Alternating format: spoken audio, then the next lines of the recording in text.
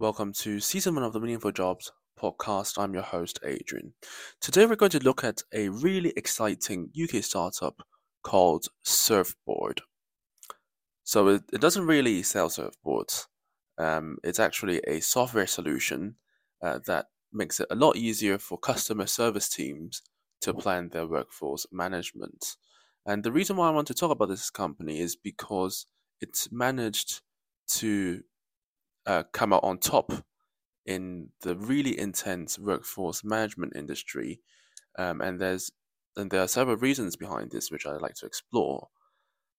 So, workforce management, if you've done a bit of research, especially due to the recent AI craze through ChatGPT, um, a lot of companies are looking to push out workforce management and planning related products to help businesses run more efficiently. And this is one of the, well, I believe one of the notoriously most difficult industries to crack into and get on top, because there are just hundreds of thousands, if not millions, of workforce management products and services already. And I think the reason why Surfboard has managed to come out on top is because it has a extremely um, good um, feature, a standout feature um, in its platform, which is its scheduling software and programming. A lot of people, when they start a startup, they fail to realize that it's not that important to have a perfect product.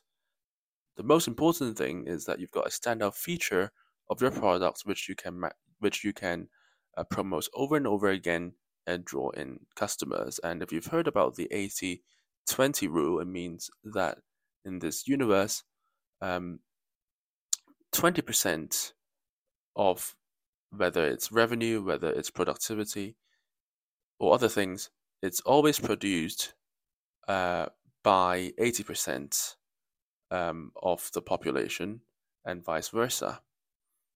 So it's not the most important thing to have every feature in your product run perfectly.